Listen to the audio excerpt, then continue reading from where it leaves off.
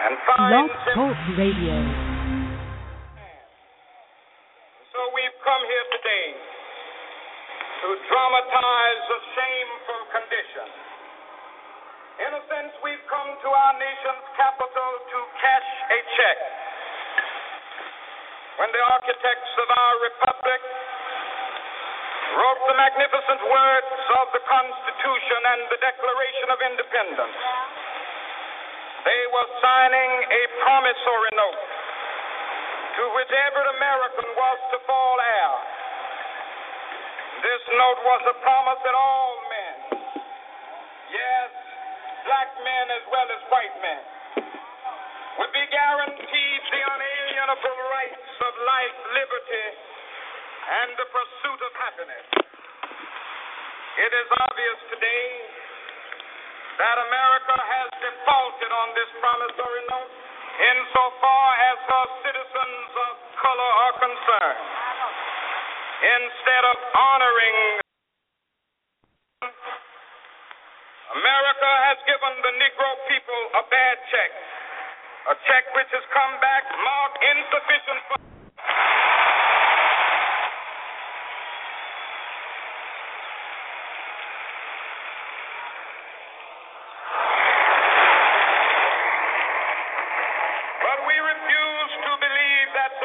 Justice is bankrupt.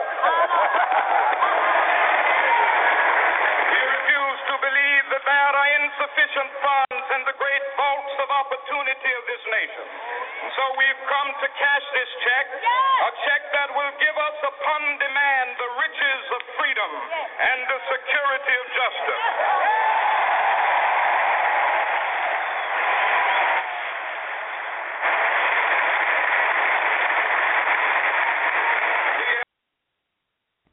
Spot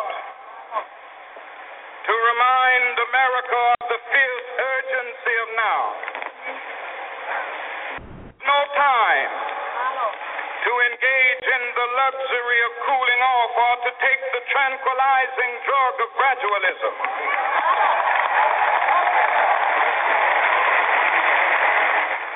Now is the time to make real the promises of democracy. Now is the time to rise from the dark and desolate valley of segregation to the sunlit path of racial justice. Now is the time.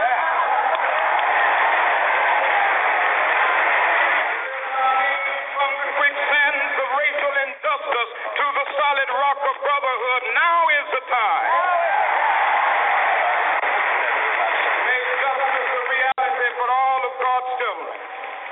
It would be fatal for the nation to overlook their...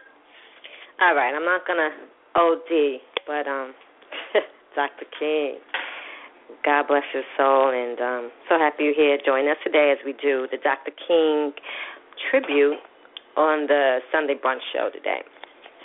Now, you'd think I would have a nice little Sunday hat to wear today, but actually I ran out of hats. So I'm again wearing, I have two brand new L.A. Laker caps. So today I'm wearing my L.A. Laker, my second one. The tie-dye is really cute. So what hat are you wearing? And what are you eating? I'm not eating much. I'm doing some form of a detox. So I'm just drinking tea right now, some Earl's Grey with bergamot and with a little milk and sugar. So it's delish. My honey made it, so it's always good, whatever he makes. So good afternoon, good morning, West Coast, good afternoon, East Coast, and the South. How are you doing? I hope all is well with you. All is great with me. Today, again, we're going to be talking about Dr. King's legacy as we just listen to the maybe about 3 minutes of Dr. King's amazing speech, I Have a Dream, that he did so many years ago, and before I was even born, actually, and it rocked and changed the world in a good way. My mom and them said that they went. They was able to go, and so that was cool. I thought that was cool. I wish my mom was still around. I would ask her exactly what that was about. But I can only imagine how that time was, the civil rights movement, and being in that era and being in that time to make change. It had to be exciting as well as scary. And I commend everyone from Dr. King to Coretta to Rosa for sitting down. She was just tired. I know how that is. I get tired all the time. So I can only imagine how she just was like, whatever. And all the unheard names and people and faces that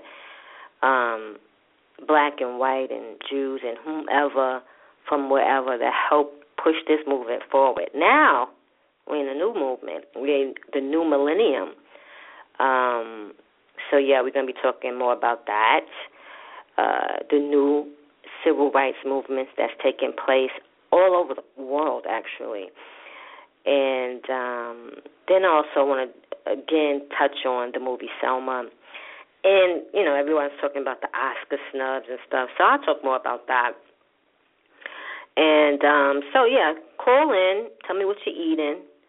And so today we're not jamming. We was just jamming to my boy. I'm going to close out with the last part of the I Have a Dream speech, so you get to hear, you know, get excited, because it just does that for you. When, you know, that last part, when you just start going in, you know, like a song, like a good song. Dr. King was my childhood crush. I adored him. He was one, for this his courage. The courage he had was amazing. And it was spiritual courage. It was courage that you only could get from spirit. It's similar to what Obama has, that spiritual courage, I call it. And who else? Muhammad Ali, whose birthday was yesterday. Happy birthday. Shout out to Muhammad. I got a chance to see him at one of the, at Layla Ali's, one of her fights in D.C. many years ago. It was a Tyson fight, his last fight ever. I finally got to see him fight, and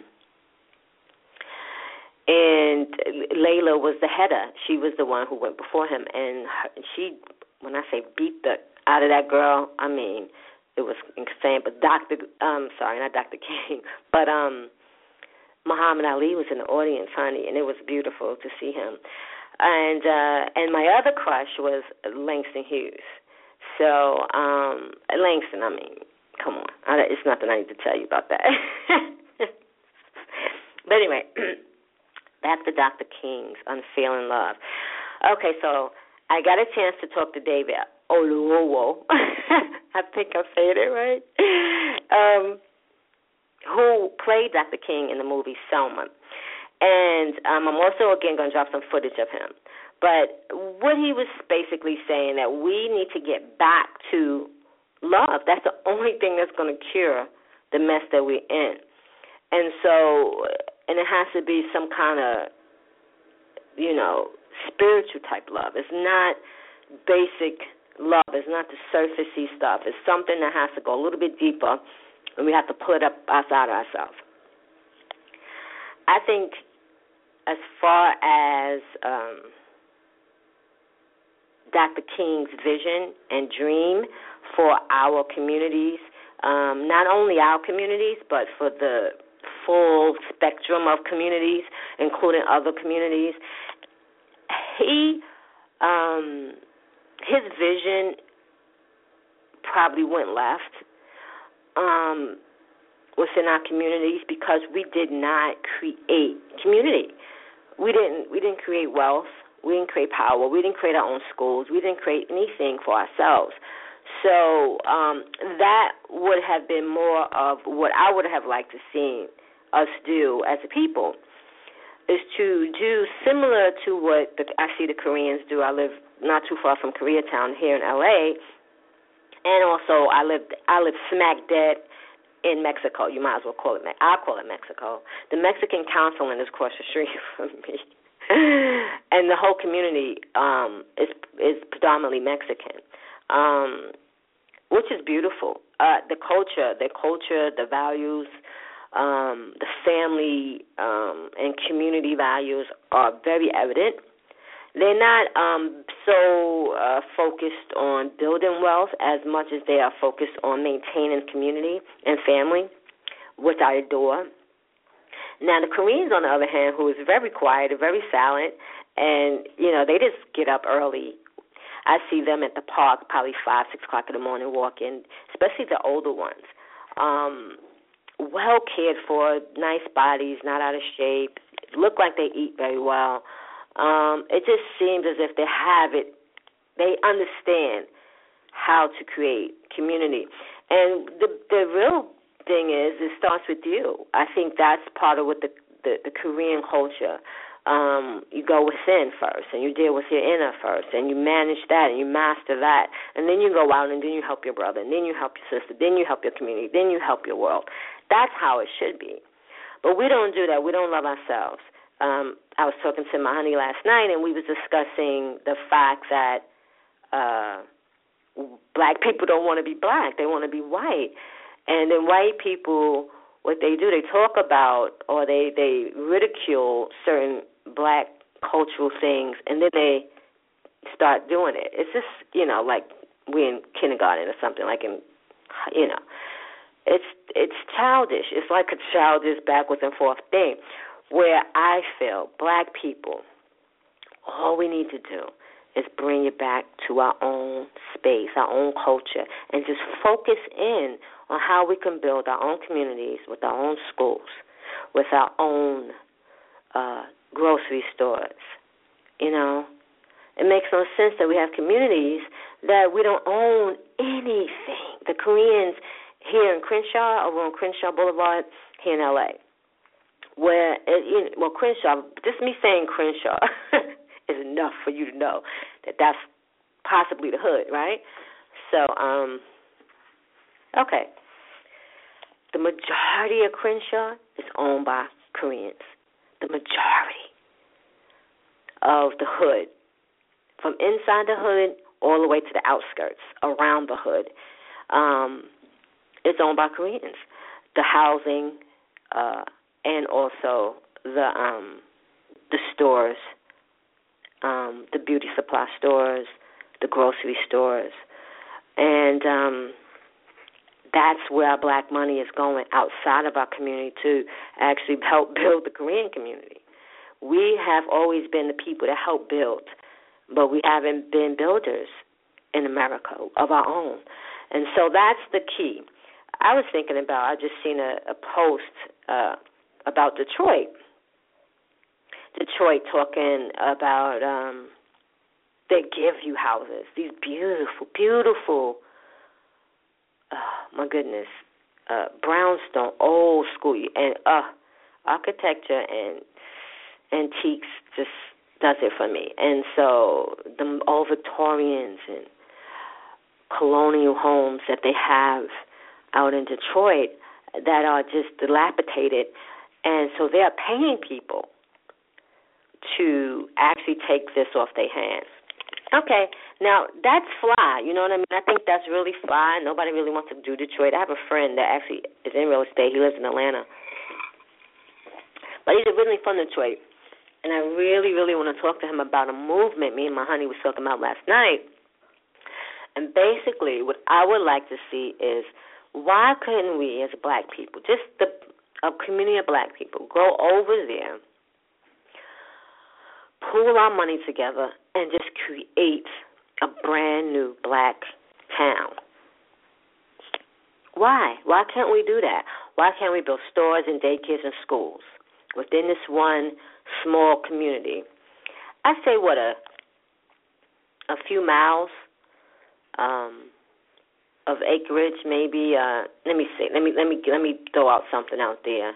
I say 500 acres. 500 acres. We need 500 acres with houses that need to be rehabilitated. If they're paying us to rebuild, we just reinvest that money. You know what I mean? And create community. We have to do that. That's the only thing that's going to help, is we create community. We're living in a community that's not even ours. That makes, to me, no sense. We're going to school that doesn't even train us to be to honor our own culture, honor our own self. So that's not their bad. That's ours. You think Koreans going to send their children to the white schools to learn what they are trying to teach them? No, they have their own schools in place. You know what I mean? And they teach their children what they want them culturally to understand. Not just algebra, and not just arithmetic. They want their children to know about the spiritual life, the spiritual world. And you don't learn that in school. You know, we're barred from spirituality in the school system, which I think is outrageous, because spirituality, that's like taking a part of yourself away. It's impossible. Spirituality, we are spiritual beings first. So how do you ignore that? And this is why we are in so much turmoil, because spiritually we are disconnected, extremely disconnected. Black women don't like the black man. Black man don't like the black woman. Black women don't even like black women. If your hair is nappy, the lighter, long-haired girl don't like you. And if your hair's long, or if you're wearing weaves or wigs, then the nappy girls don't like you. I mean, we just on a petty level, fighting over pettiness and finding ways to break us up, to separate us, instead of creating community, finding things that we are liking and moving forward. We don't trust each other. That's what one of the things my honey said, which is true. We have to work on that. But that's building any kind of relationship takes some time. It's going to take us at least 5 years just to get the emotional piece together. You understand? Now, what Dr. King was saying, they wrote us a bad check. I love that part of the speech. I love him. God bless him. God bless his soul. Hope his soul reincarnate soon. Because he was really a champion, a true soldier, okay, of love. And that kind of love, like David O said at the meeting I went to, the Ferguson gathering. And, you know, it's going to have to be some crazy kind of love that's going to really change this into what it needs to be. Police brutality, that's a whole another gamut. How do you face and deal with that? How do you approach that? To me, all the systems in America, they kind of marry each other. If you look at all the systems, look at, one, the jail system. Okay, number two, look at the projects. I lived in the projects. I've actually been in jail too, so I know those two places firsthand. Look at the school system. Look at the military system. And if you put them all, line them all up together, which I did. I've never been in the military. I was my Sade's, my oldest daughter's father. He was in the Navy for 20 years. I was with him when he first started and on his tour in South Carolina, and he did everything. He'd been everywhere. He's been all over the world, of course. But I've been on the ships. I understand the whole organization of it, program of it. And so the program and the organization is the same as the school system. It's the same. And I've been in school, of course, but also been in Job Corps, which is a federal-based program. It's based on the same principles and the same ethics and the same thought process. My thing is, we as African descendants, we have to honor our Africanism. We are not people that are rigid. My amazing mentor, Dr. Elmer P. Martin, Jr., at Morgan State University, who was also the Great Blacks and Wax Museum founder, him and his wife. I always talk about him. I miss him. I really do. But Dr. Martin, he was something else. I used to call him the angry black Maccabee. Oh my God! He used to go and he used to wear African. He was 6'8", and he used to wear African garb to class, and we used to get into all kinds of debates. And he was just my bud. And his whole premise was, we as educators, as scholars, as advanced knowledge people or advanced people, whether it's financially or whatever, we need not leave the community. We need to come back into the community and recreate the community. We have the information and knowledge to do so. Instead, we choose to live on a golf course up on a hill next to, the Joneses, which, that's the American dream, right? And that's the whole setup. That's the design. Everything was designed for a reason, and the reason was not to benefit or to support or push our culture. So we have to pull back, I feel, and not reach into someone else's culture so much, but reach into our own and really start tapping into that, what that's all about, the African-American culture. Well, what it's about? It's about music and rapping, and, that's what we came over here on. They knew us for being very happy and always dancing and singing, and so they didn't understand it, so they always promoted it for us. So that being promoted because they wanted to see more of the I'm not going to say what I was about to say, but they want to see more of, okay, I'm going to say it, some more of the buffoonery in a sense, because I don't really feel like all music and all dancing is buffoonery. Not at all. I think it's necessary, and it's needed, and it's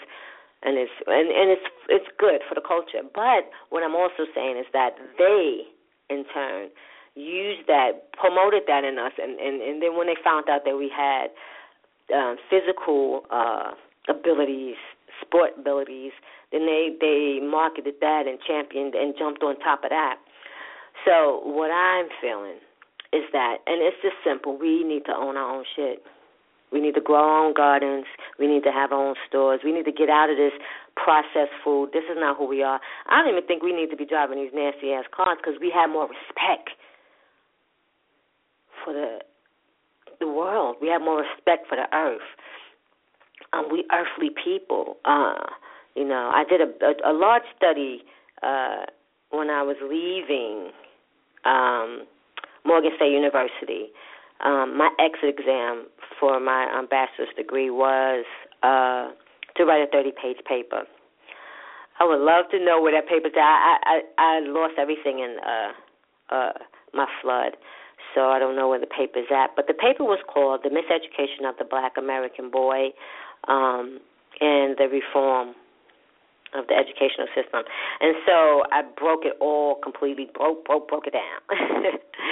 And basically, I put together a whole school system, whereas you have around school, instead of a school where everybody is just sitting forward, it should be circular. I don't think you should read on the inside. I don't really think it should be so much of a time thing. I think we should learn how to trust our own inner time clock, our own instincts. I think this whole issue of time, the way in which it's broken up in America is wrong. I think the American English, the American language, the way in which we word things, the way in which we place things out there with our words is wrong. I had a conversation with one of my dear friends. He's one of my white friends who's just brilliant. He's gay and also a pastor. And again, brilliant soul. And he basically said that that's what's happening. The way in which we speak and talk and the words we use is promoting a lot of negativity. So my suggestion and my feeling is this. What we need to do as a people, first and foremost, is go inside. Because the instructions is all in there of what we need to do for our own race, to push and to make it better for us. Not to be Afrocentric where we are not dealing or connecting with other races or cultures. That's not what I'm saying. I'm saying more so of pulling that in to who we are, first finding love and respect for ourselves, and then pulling our self-esteem up a little bit and thinking a little bit bigger, opening up ourselves to something greater. There's something greater for us, and it has nothing to do with the American dream. We're not even a part of this dream, to tell you the truth. That it wasn't for us to be to have what they have. I don't want to be integrated. I really don't. That's the only issue I had with the Dr. King movement, was because integration. Really, to me, it made us feel as if we didn't want to be around niggas. Oh, excuse me. Did I say that? No, I'm just saying, honestly, the black folks, Chris Rock, always, my homeboy from Brooklyn, always talk about that, I like black people, but I don't like niggas. See, so there's a difference. So there is no difference. We need to reconnect with these so-called niggas, and we need to create some form of community. It has to happen. There's nowhere else for us to go. We already tried the white route. It doesn't work. It's cool, but I don't really feel like it's really working to really tap into the problems. All this money Black America has, we could do better. I know we can. Support black films, support black businesses. Do all you can to support one another. Love each other. Love yourself. Stop shooting and killing each other. Stop tearing the black men down with your words. Black women, stop hating on your sisters. Stop being jealous. Connect with your sisters. Build something. Build schools for the children. Build community programs so other women won't have to have problems and issues like we had when we was growing up, so they could see a better life, so we can offer them something different. We have to go back into the communities, and we have to take our communities over. That's the only thing that's going to work. I don't know what else to tell you. Go see the movie Selma. Go see my babe, David O. Go invest in Ava DuVernay. They have free movies for children in middle school, I think elementary and middle school tomorrow. Find out how you can get a free ticket to see Selma and bring a whole classroom of children. It's such a beautiful, beautiful movie. She's a beautiful director. I mean, inside and out. I adore Ava, adore her. She's one of my favorite people to date. And David is a sweet spirit, of course, and he did that. Okay, he did Martin, and he's cool. He's a cool cat. He really is, and I'm very proud of what we have accomplished thus far. I'm not hard on us. I just think that we're at a point now where we can make a difference. We could change the systems, reform it, whereas we create our own. We have to create and have and build our own. We have to teach our own children. We have to build our own gardens. We have to feed and clothe and all of those things. We have everything we need. We have all the talent, all the money. It's just a matter of organization now. And I pray for God that we could get it done. I'm a community organizer by trade, so I'm down. So if you got any ideas and you want to go, let's hit up Detroit. I know I've seen a whole movement. Everybody's going to Mars. I could get to Detroit. So, again, I'm going to call my friend from Atlanta. He's a good friend of mine, and he's brilliant. He's a bright guy. And so he's from Detroit, like I said, and he's in real estate. I'm getting ready to start my real estate license. So hit me up, www.kimafrica.com, www.clubbefree.com, Kim Africa on Facebook, Instagram. I'm everywhere. I'm all over the net. Just Kim Africa me, Google me, and you'll find me. And hit me up. And my numbers is everywhere, so you can call me directly, actually, to my office. So, and you might not get me, you might get my assistant, Dylan, but that's fine. Or you might get my partner, Martini, my darling.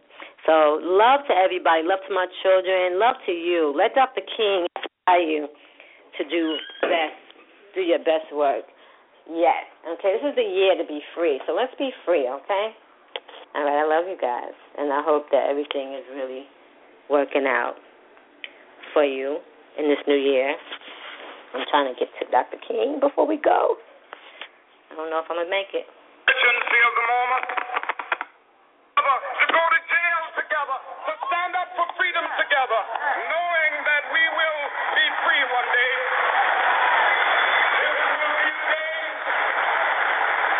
This will be the day when all of God's children will be able to sing with new meaning, my country tears of thee. Sweet land of liberty of thee I sing. Land where my fathers died, land of the pilgrim's pride. From every mountainside, Let freedom ring, and if America is to be a great nation, this must become true. So let freedom ring.